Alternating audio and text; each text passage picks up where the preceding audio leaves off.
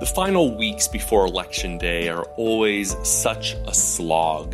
The airwaves are flooded with negative political ads. You probably have a friend or family member who is the kind of hyper-partisan who decks out their entire lawn with campaign signs. And when it comes time to vote, you feel stuck either voting for a candidate you actually like, but who stands zero chance of winning, or you vote for whichever of the two red or blue shaded options that seems somewhat less reprehensible than the other. Well, I guess you do get to wear a sticker for the rest of the day and feel vaguely superior to those who aren't. You did your wearisome, soul-sucking civic duty yet again. Yay. Today on Building Tomorrow, a podcast about the way we can create a better future through tech and innovation, we're going to ask, does it really have to be this way? How did we get to such a sorry state in American politics? And is there anything we can do about it? After all, the ways we organize human behavior are forms of technology. Just as the idea of the assembly line transformed global industry, the ways we organize our election process and government representation, it can have a transformative and salutary effect. And the good news is that there are reforms that could break the power of the two-party duopoly, disincentivize negative campaigning, and make our politicians more accountable and closer to the electorate.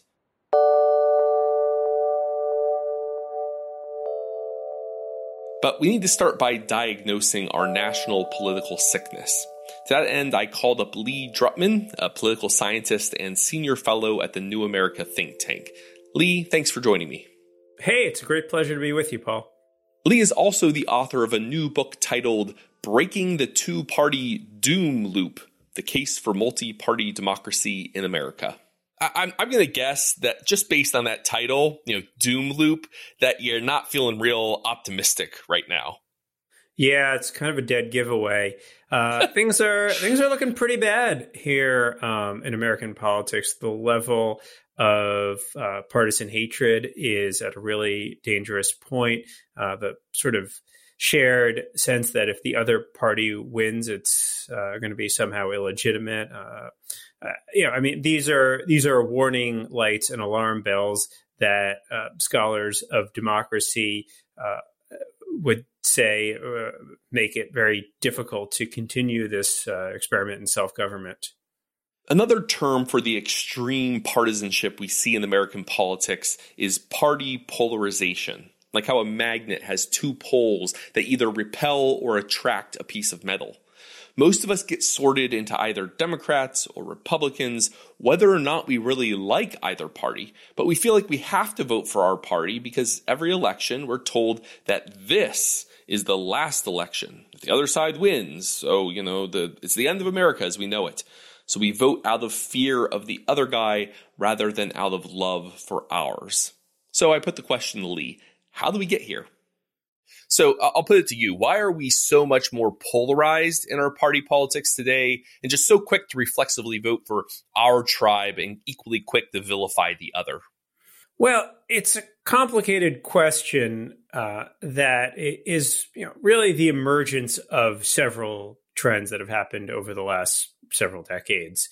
So, if we go back to the 1960s, 1960 is a useful jumping off point at which there really wasn't a whole lot of difference between the Democratic Party and the Republican Party.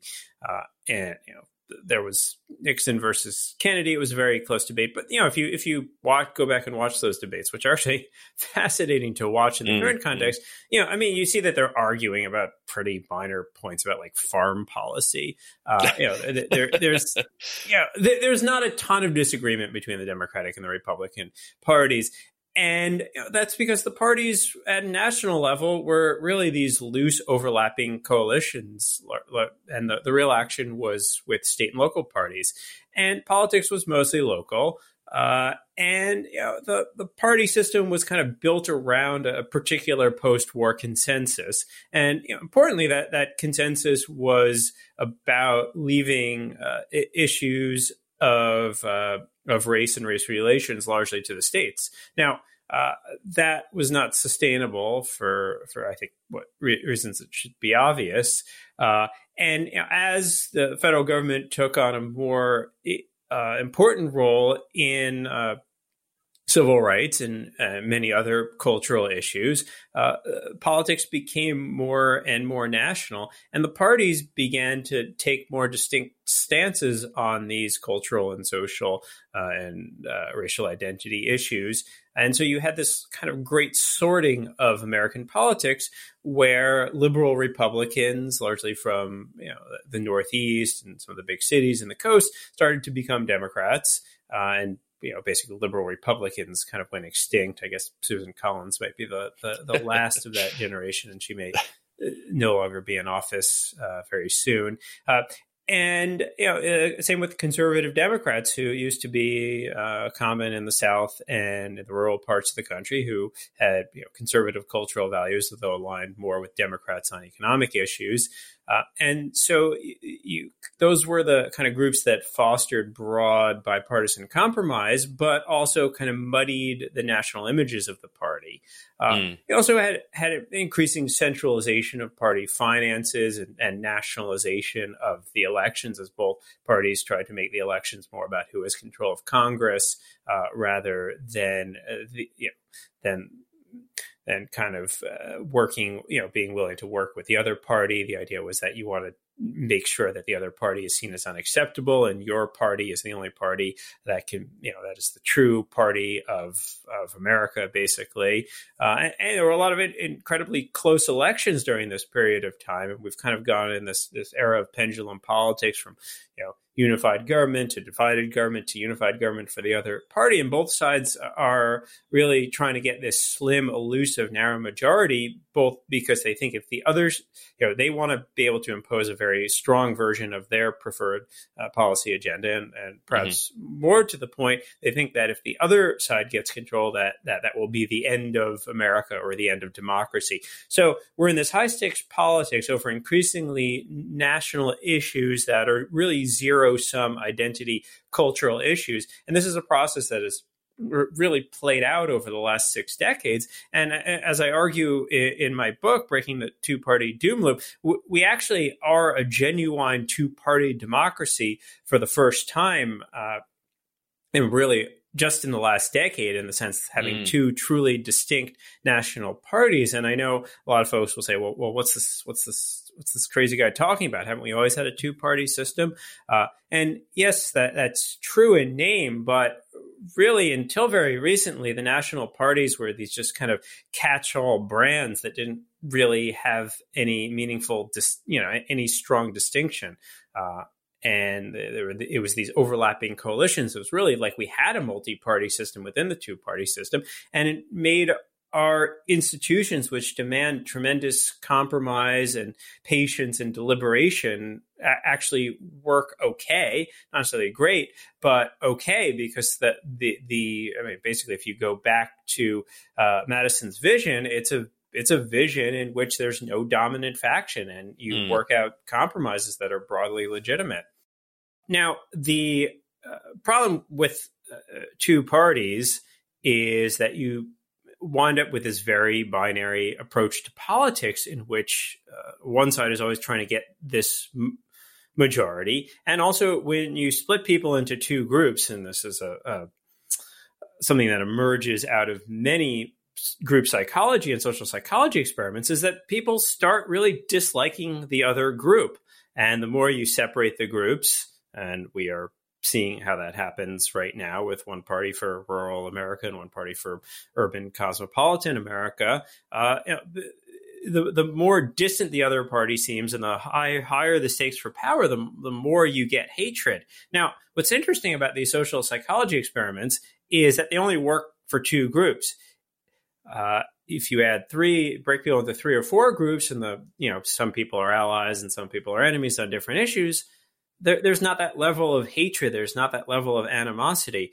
Our brains are really hardwired for this us versus them, good versus evil, Manichaean kind of thinking about the world. And what that does is it really oversimplifies things, and it makes it hard for us to incorporate new information that doesn't fit neatly in that schema, which, frankly, just makes us all a lot dumber. And I think one way of an alternate way of thinking about politics that I think is not familiar to Americans in the two-party system, but was very in tune with how Madison was thinking about it and how, people in most democracies think about it, is that there is, on issues there might be majorities, but the coalitions, there's no permanent majority coalition. There's just a bunch of people working out compromises on particular issues and trying to build a winning coalition that is inclusive and sustainable. It's not somebody trying to ram down some policy, in some limited window in which they have power.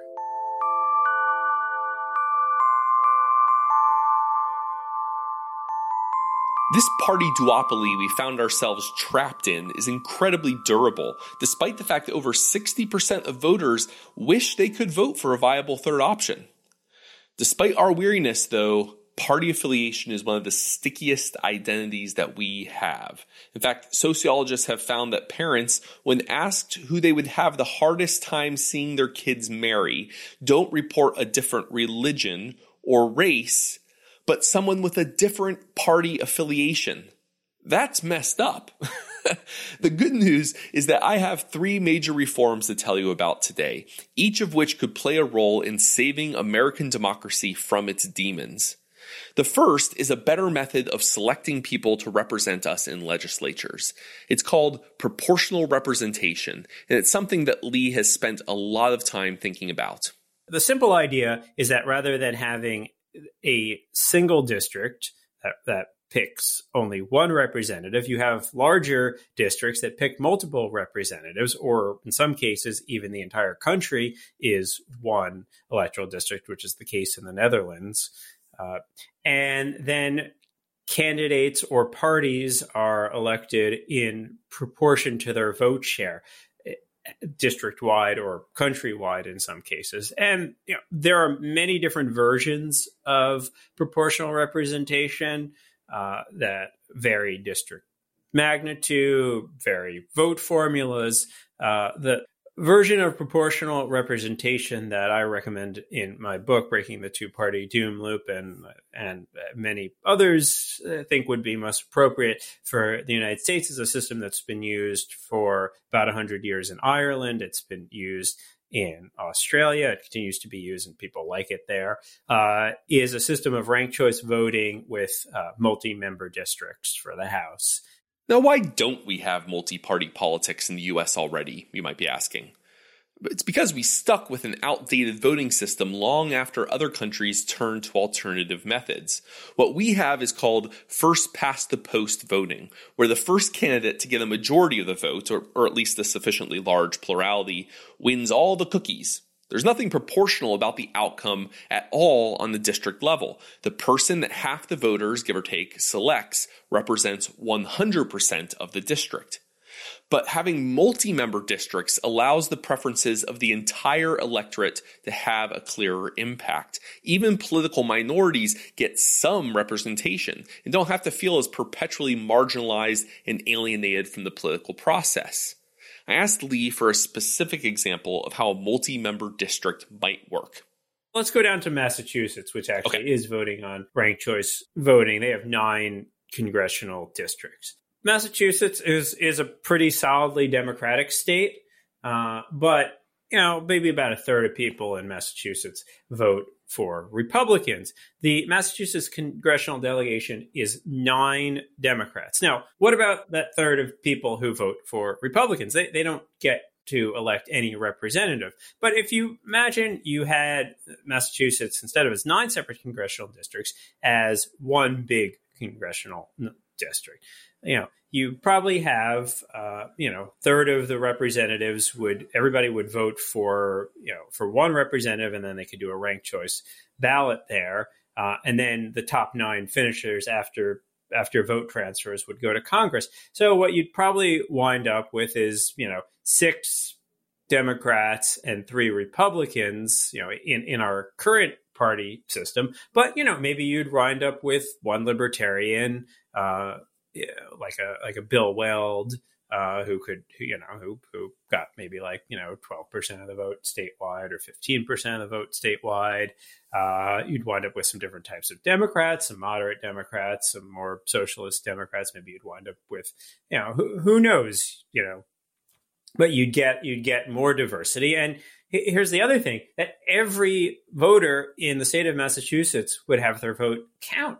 So right now, I think almost all of those districts are basically safe Democratic districts. So voters live in those districts, their votes don't really count because they don't, nobody's really worried about them unless they happen to be voting in a primary, in which case then it's a competition for who can be the most partisan Democrat, particularly a far left partisan Democrat. And I just think that's a fair system. Everybody's vote counts equally. Voters are represented in proportion to their share of the state population, and it creates more parties and it creates more diversity of ideas. This is a pluralistic country, and Democrats and Republicans don't have a monopoly on good ideas. And in fact, the system almost encourages them not to develop new ideas because they have to maintain this complicated coalition of all these groups and all this big tent. And the way they do that is not by really developing new policy ideas as much as bashing the other party. So, I mean, it's a system designed to make people disenchanted and disappointed right now. And it's no wonder so many people feel that way. And our country is just really declining in so many ways. The benefits of proportional representation go beyond breaking the two-party duopoly.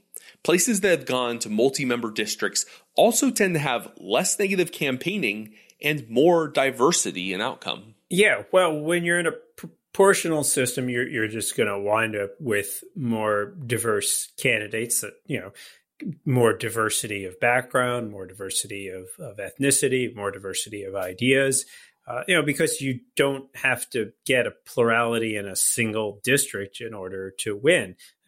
It's not if you take libertarians, or any other group that doesn't fit in the two-party system, they're not concentrated in a single district because districts geography, is increasingly arbitrary to our political interests in the 21st century. But they're spread out more. So the way to have representation is to have much larger districts in which you can be 15% of a much larger district. And then you can elect a candidate of choice. And, I think the other point you raised about negative campaigning is, negative campaigning backfires.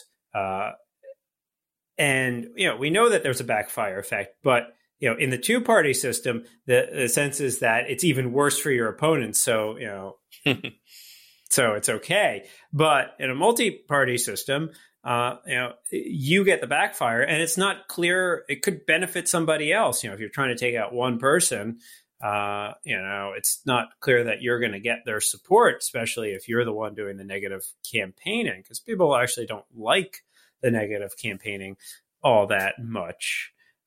So it just doesn't work the same way. Also, if you're going to be, if a party is going to be in a governing coalition with another party, then one, you don't want to poison the well before the election, but also if you've been in coalition with a different party, it's harder to say that this party is super dangerous because, well, then why did you work with them? And that logic also applies to how the campaigns operate right now, which is that Democrats can't work with Republicans because Democrats want to be able to say that Republicans are super dangerous and have all the wrong ideas. And if a Democrat works with a Republican, that validates that Republicans might have some decent ideas because otherwise, why would you work with them, and vice versa? Doesn't that sound refreshing? Imagine having a system that discouraged the demonization of other political parties and encouraged consensus building. Our second reform idea could yield similar results, but rather than tweaking representation, it tweaks the ballot. It's something called ranked choice voting. I asked Lee to explain what that is. For our listeners who aren't already familiar with ranked choice voting, we've dropped the term a couple of times here. what is that? Like, what does it look like when I go to the polls in November? What would a ranked choice ballot look like? Well, you're going to see the same list of candidates that you might normally see, but rather than just picking one, you can rank those candidates in terms of preference. So what that means practically is if you're a libertarian, you can vote for the libertarian candidate as your first choice, and then acknowledging that the libertarian candidate might not win, maybe you say, okay, well, who would be my second choice? Who's my backup vote if that candidate is, only going to get 4% of the first round preferences? And maybe it's the Republican, maybe it's the Democrat, maybe it's another party.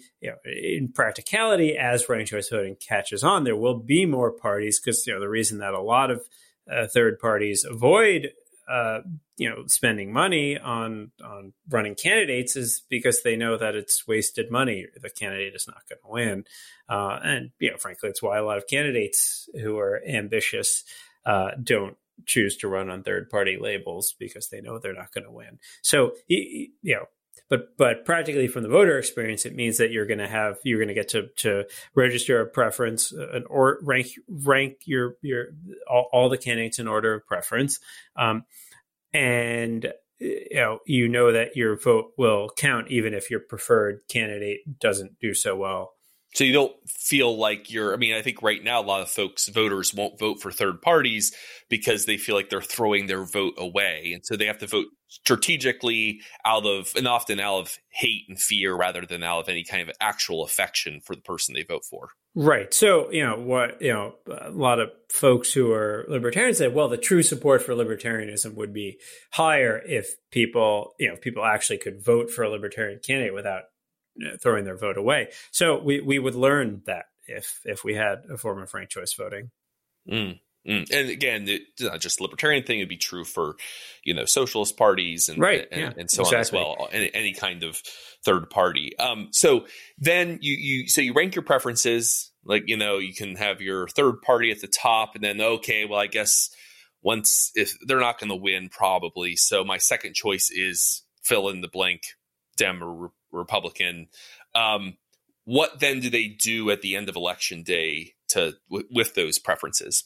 So the candidates are eliminated from the bottom up. So you take the first round. Say there's 4 candidates. Say we're running the 2016 presidential election as a ranked choice voting election. So first round, Hillary. I forget the exact thing. It's like Hillary Clinton was at 48%. Trump was at 46%, Gary Johnson was at 4%, Jill Stein was at 2%. So, you'd say like, all right, so Jill Stein is last place finisher. So she's eliminated, but her votes aren't thrown out. They're transferred to the second choice. So say, half of her, supporters, so we're dealing with 2%. So say like 1.5% go to Hillary, and 0.5 go to Gary Johnson. So now Hillary's at 49.5%. This is the single version of ranked choice voting. She doesn't have a majority yet. Then Gary Johnson's, votes he's eliminated. So his supporters say they split half between Trump and Clinton. Clinton gets over the top. She's got more than 51%. She wins. Now, I recognize that that's not. We have we'd have to filter this through the Electoral College, but as a simple, understanding, that's how it works. Is candidates are eliminated from the bottom up, and their votes are redistributed to their second, or in some cases third preferences if their votes if it's been transferred multiple times. But in the situation we posited in 2016, yes, you don't have a president who wins with 46% of the vote. Right. Although you'd also want to eliminate the Electoral College to ensure that. Yeah, that's another wrinkle. That gets complicated. But in theory, yes. Okay, now I'm going to make all of you insanely jealous. There is a place in the United States where ranked choice voting already exists on the federal level. And that glorious place is my home state, Maine. That's right, baby. We got lighthouses, we got lobsters, and we got ranked choice voting. It was actually tried for the first time in 2018 when the Republican congressional candidate, a fellow named Bruce Poliquin, played partisan politics as usual, while the Democratic candidate, Jared Golden, he appealed to third-party and independent voters. He would basically go around and say, look, I agree with you on this and this. Could I have your second or third place vote? And while Poliquin won on the first ballot, he got way fewer second and third place votes than Golden, giving the Democrat, Golden, the final victory. In other words, ranked choice voting empowered third-party voters, punished overly negative campaigning, and resulted in the win for the person most widely palatable to voters in the district. Let's get back to Lee. I think about the process by which we do campaigning and governing. And, so what it means is that candidates are campaigning differently and they're bargaining differently. The Republican Bruce Poliquin, who lost in the 2nd Congressional District of Maine, in many ways it's his own damn fault, because he could have campaigned in a way that tried to build broader support. Instead, he or his campaign consultants ran the same divisive partisan playbook of plurality voting, and he lost. And also had Susan Collins in Maine decided that, she's going to run as an independent and benefit from ranked choice voting, I think she'd be in a much better position now. Instead she's running as a Republican, and as a result, it's very hard for her to distance herself from Trump, and she's going to lose probably as a result. So it's not, I tend to, as somebody who's studied political science and public opinion, I tend to be somewhat skeptical that a lot of public preferences are, stable or independent, rather than that they reflect to a large extent what media and partisan elites tell them that they should care about. And if campaigns are telling voters that they should be very afraid of the other party, and this is an incredibly high stakes election, that's what voters will say. But, voters have weaker preferences in terms of their own interests that are not often well reflected or translated into political parties. And I think in a different political system, you'd see those those interests better translated into political parties, because there'd be more political parties to represent those interests. So, I think sometimes it's easy to think in terms of the will of the people, or, Democrats as a majority or Republicans as a majority. But, those are overly simplified crystallizations of a particular moment. And to me, the whole aspect of self-governance and democracy is that those ideas should be fluid, and what matters is not a narrow majority or one party winning. What matters is a sort of ongoing deliberative pluralistic process where we build legitimate policy that reflects a broader set of compromises in which nobody really gets their way. And, the system should be working if nobody gets their preferred outcome, but the outcome kind of reflects a broader compromise position.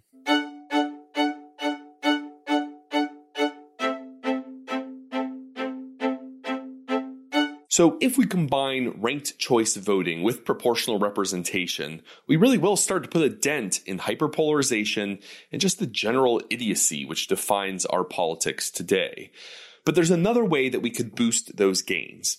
If I say in our, current political context, the words pack the and ask you to fill in the blank, you might answer Supreme Court. And that's all the rage or horror at the moment, depending on your political priors. But I want to live in a world where the first thing that pops into all of our heads when we say those words is pack the House, as in House of Representatives. The size of the House of Representatives used to grow constantly as the population grew.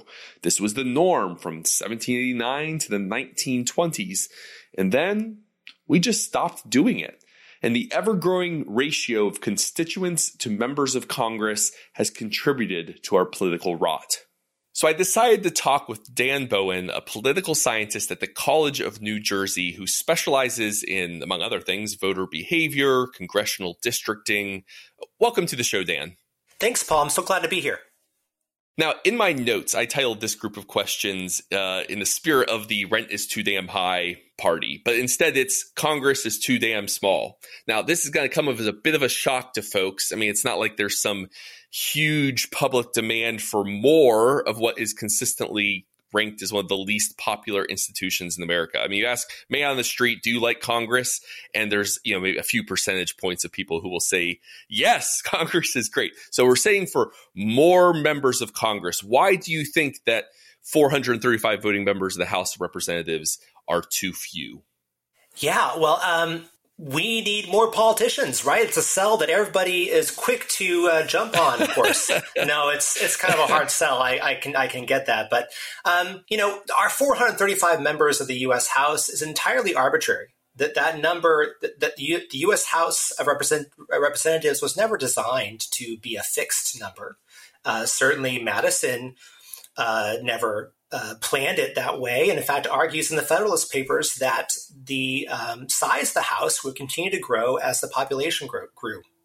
In fact, the original founding documents, sort of set the expectation that we would hold a ratio of citizens to representatives constant, right, throughout time, and we generally did this up until the early 20th century. So after Arizona and New Mexico gets added as states, is the last time that we changed the size of the House at 435 members.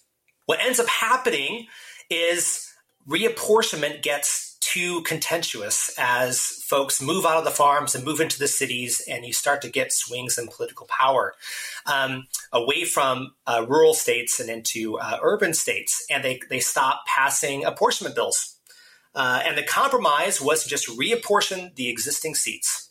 The downside to this current plan of reapportionment is that our district sizes are growing dramatically as the population has grown in the United States.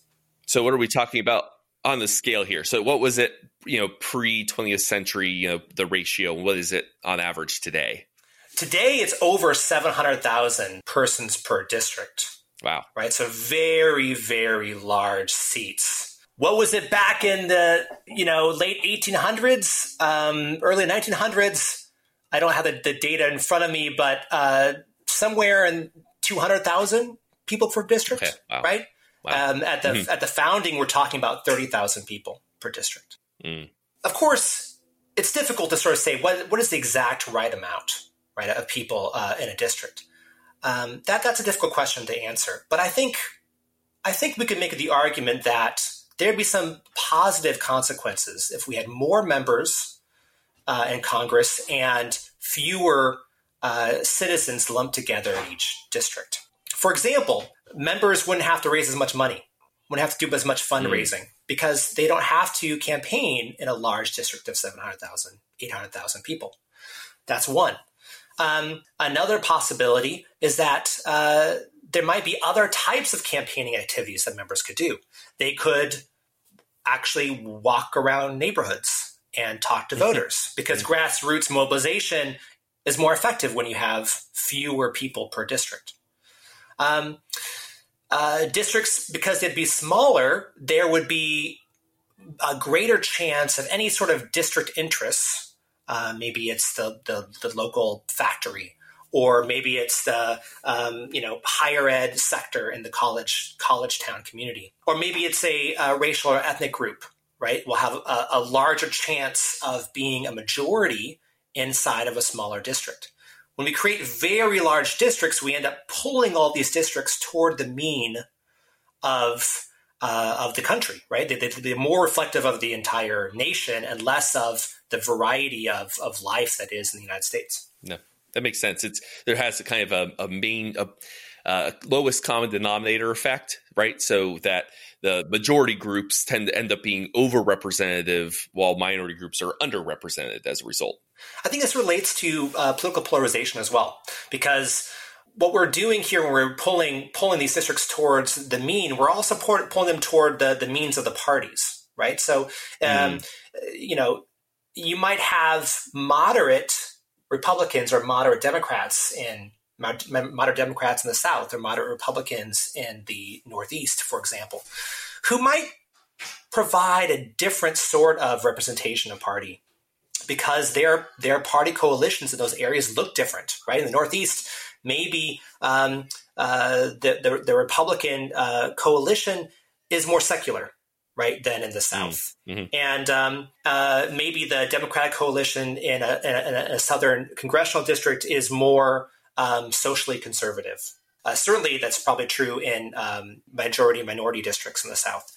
So if we have a smaller district, perhaps some of those differences in the party groups can actually impact voting behavior of members of Congress in a way that they don't do now. They can't now, right? When they're so large and those interesting differences get averaged across a large space.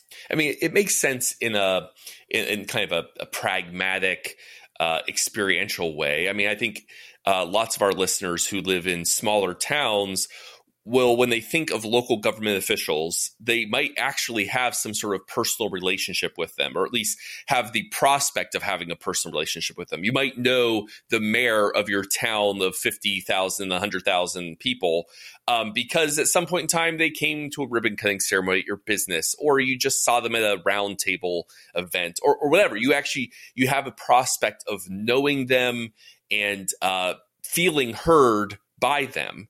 Whereas a member of Congress, maybe at some big event, some rally that you went to, you might have been in the audience as you saw them up on the stage. I mean, they're more distant.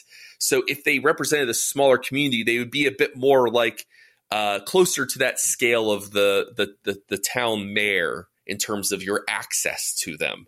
And I imagine that when they're large and distant, when it's large districts and they're often their district includes a dozen towns the size of your town, their headquarters isn't even in their campaign headquarters isn't even in your town. Well, that means the people who have proximity to them are not as much the locals as, the lobbying by corporations and other vested interests. I mean, is that true? Does that show up in the data that district size affects citizen access? Yes, absolutely. Some of this is difficult because of the availability of survey questions, but one project that I'm working on, I analyzed the 2008 National Annenberg Election Study, and this is actually at the state legislative level, not even at the congressional district level. But they ask questions about, do you personally know your representative in the state legislature? And then they clarified it by saying, as in, if you were to call them, would they recognize you or your name? Right? So there's like a personal relationship with this member. I like that. And it's a very unique question. And the by far the most important determinant of this sort of a personal relationship with elected representative was the size of the lower chamber districts in the state legislature, right? Large districts, 5% or fewer of the survey respondents said that they had that kind of relationship with their representative, so that the representative knew them, and the respondent felt like or thought, actually recognized the fact that the representative knew them, knew who they were. But you're getting over 20% of respondents in the states with the smallest legislative districts felt that way. So again, we have a very large country, right? So the reform that we would be considering here would be expanding the size of the U.S. House. The idea of getting back to 50,000 person districts is probably unrealistic. But we certainly could change the size of the House to get to maybe 350,000 people instead of 700,000. And if population size continues to grow, this problem isn't going to go away, right? It's going to continue to get worse over time.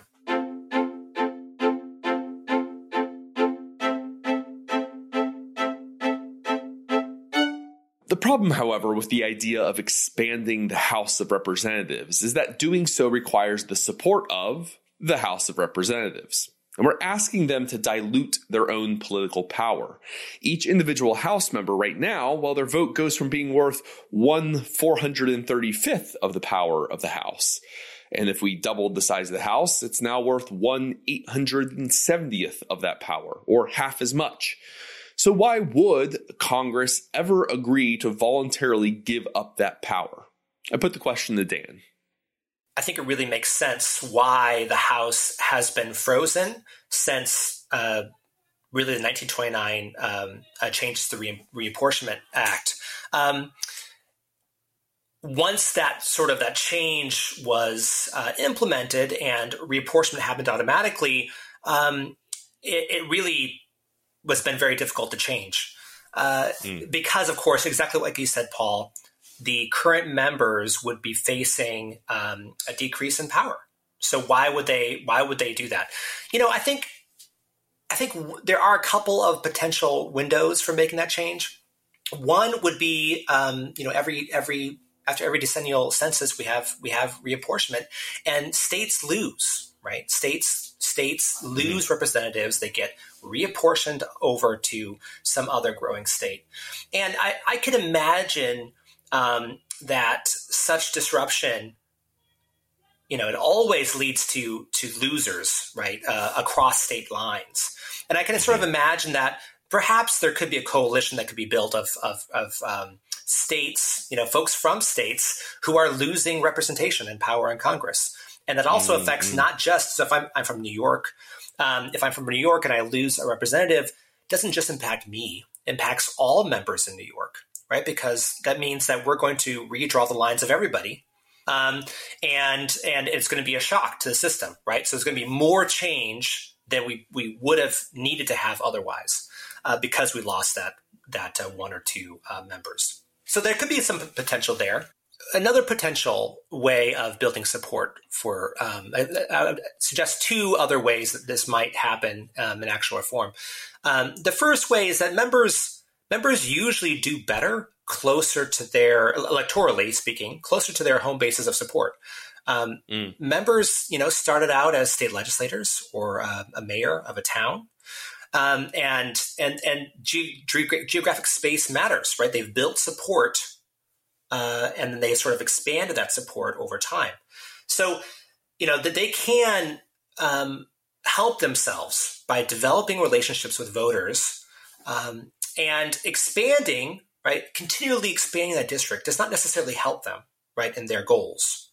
So it is a trade-off for them, right, between sort of ease in the public, right, developing those relationships with the voters, getting their name out there, removing the need to fundraise so much money, which is something that members don't like to do and takes a huge amount of time. So they have an easier job with voters, right, and building support in their district, but they would have less power in the House. So I think it's sort of an interesting question for members to consider. Once this sort of, is there an opportunity there to rethink what that trade-off is? And maybe there'd be more folks than we would think that would actually prefer, because they don't have a lot of power in the House now. So there's sort of constant complaints about the leadership, running roughshod over a sitting member. Maybe some incumbents would consider making that switch to have a safer, more manageable relationship with their constituency in a smaller district for even less clout in the House of Representatives. There is an additional upside from having smaller House districts, which is that doing so tends to instill just a little more backbone in individual legislators. It makes them more independent from party control, less reliant, for example, on the party leadership for fundraising in order to maintain their seat. If you think about the ways that a member can cultivate support, there aren't that many, right? They have the party. They can cultivate support with interest groups, right? Many times national interest groups. And then they have geography, right? They can credit claim. They can reach out to their district through targeted messages. They can provide constituent service, right, for voters who need help navigating government or have some other problem.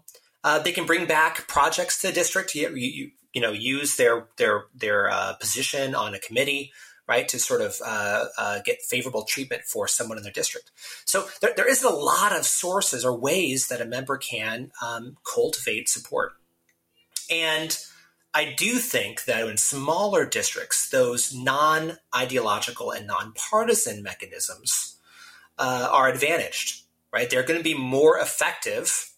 You'll be able to build an independent name for yourself in a better way if you have a smaller district and you can interact with voters when they see you at the grocery store, say, if we get it really small, than if everything is always on TV, right? If no voters can actually know who you are or know anything about you other than your voting record on the House or what the interest group says about you, well, then that's the image that you have to craft, right?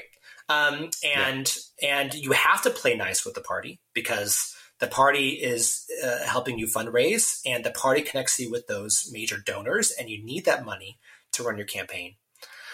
As well as, of course, the party holds all the keys to power and might also control committee assignments. Exactly. Committee assignments, who gets to run for the Senate seat and so on.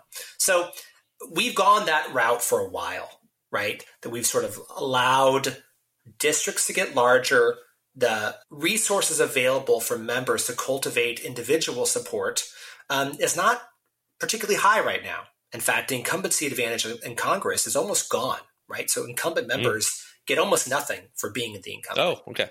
They used to, back in the 70s and 80s, they had an additional 7 to 8 points on the two-party vote, right, in general, on average. And the most recent elections, we're down to 1% to 2%. So they're getting almost no benefit from being an incumbent. And we could talk about whether that's good or bad, but I think that's related to these trends. Districts are large, everything is hyper-polarized and hyper-partisan. And that's, those are going to have impacts on how members behave. So maybe allowing geography and local differences to play a larger role will benefit congressional representation.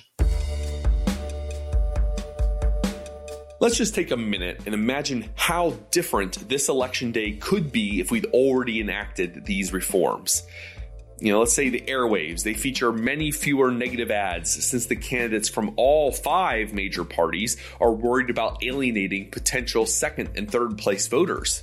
When you go and fill out your ballot, you can vote both strategically for the candidate or party you prefer, while also tactically giving your second or third place vote to the candidate that's more likely to win. And you actually know the people you're voting for. You leave the voting booth feeling good about yourself and confident that you've been part of a fair and representative process. The gap between how good that sounds and how you'll actually feel next week, it's a measure of how hard we all should be working to fix our broken system. Now, a quick note before I go, this is going to be the last regular episode of this iteration of Building Tomorrow. That's the bad news. But the good news is that we are revamping this podcast into a season-long show that really dives deep into topics. It'll look more like this episode, or our series on Silicon Valley, or the episode we did about how we can fix Social Security and all retire as millionaires. That's what's going to be coming down the pike in 2021, and I'll have more to say about that in 2 weeks. As always, until then, be well. This episode of Building Tomorrow was produced by Landry Ayres for libertarianism.org. If you'd like to learn more about libertarianism, check out our online encyclopedia or subscribe to one of our half-dozen podcasts.